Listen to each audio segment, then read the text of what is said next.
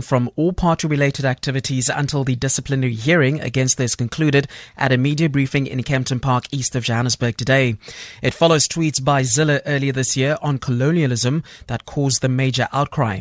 Zille argues that due process has not been followed in dealing with her case. I received a letter from James Self saying I have till the 6th of June to provide the FedEx with reasons why I shouldn't be suspended, and yet Mr. Maimani's statement makes it clear that I have already been suspended. Now, the two positions can't be true at the same time. There's a contradiction. I have been charged.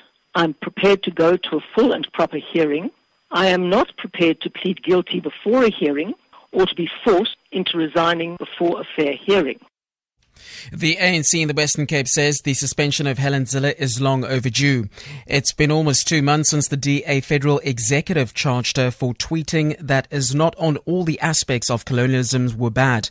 ANC Provincial Secretary Faiz Jacobs says Zille must step down as Premier. Zille has been for a long time handled with kid gloves. Comments about professional blacks, comments about refugees, and an unwillingness to acknowledge racism, colonialism in South Africa has gone unchallenged for a long time by the DA.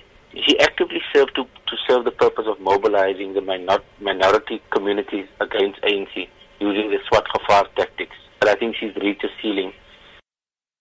COSATU says its endorsement of Deputy President Cyril Ramaphosa to be elected as ANC President is intended to unite the ruling party.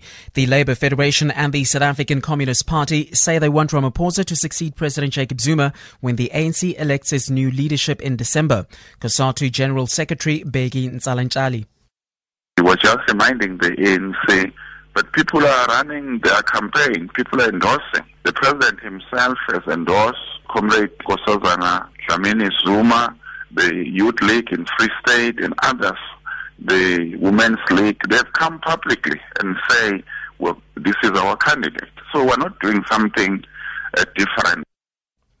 And finally, new French President Emmanuel Macron and the Indian Prime Minister Narendra Modi have reaffirmed their commitment to fighting climate change. Speaking at a meeting between the two in Paris, Modi says that Paris Climate Agreement, which was signed in 2015, is part of its world's common heritage. India is the world's third largest emissions generator. Modi stressed that it's in everyone's responsibility to protect Mother Earth. Macron says that the two countries agree on the issue and had discussed it at length.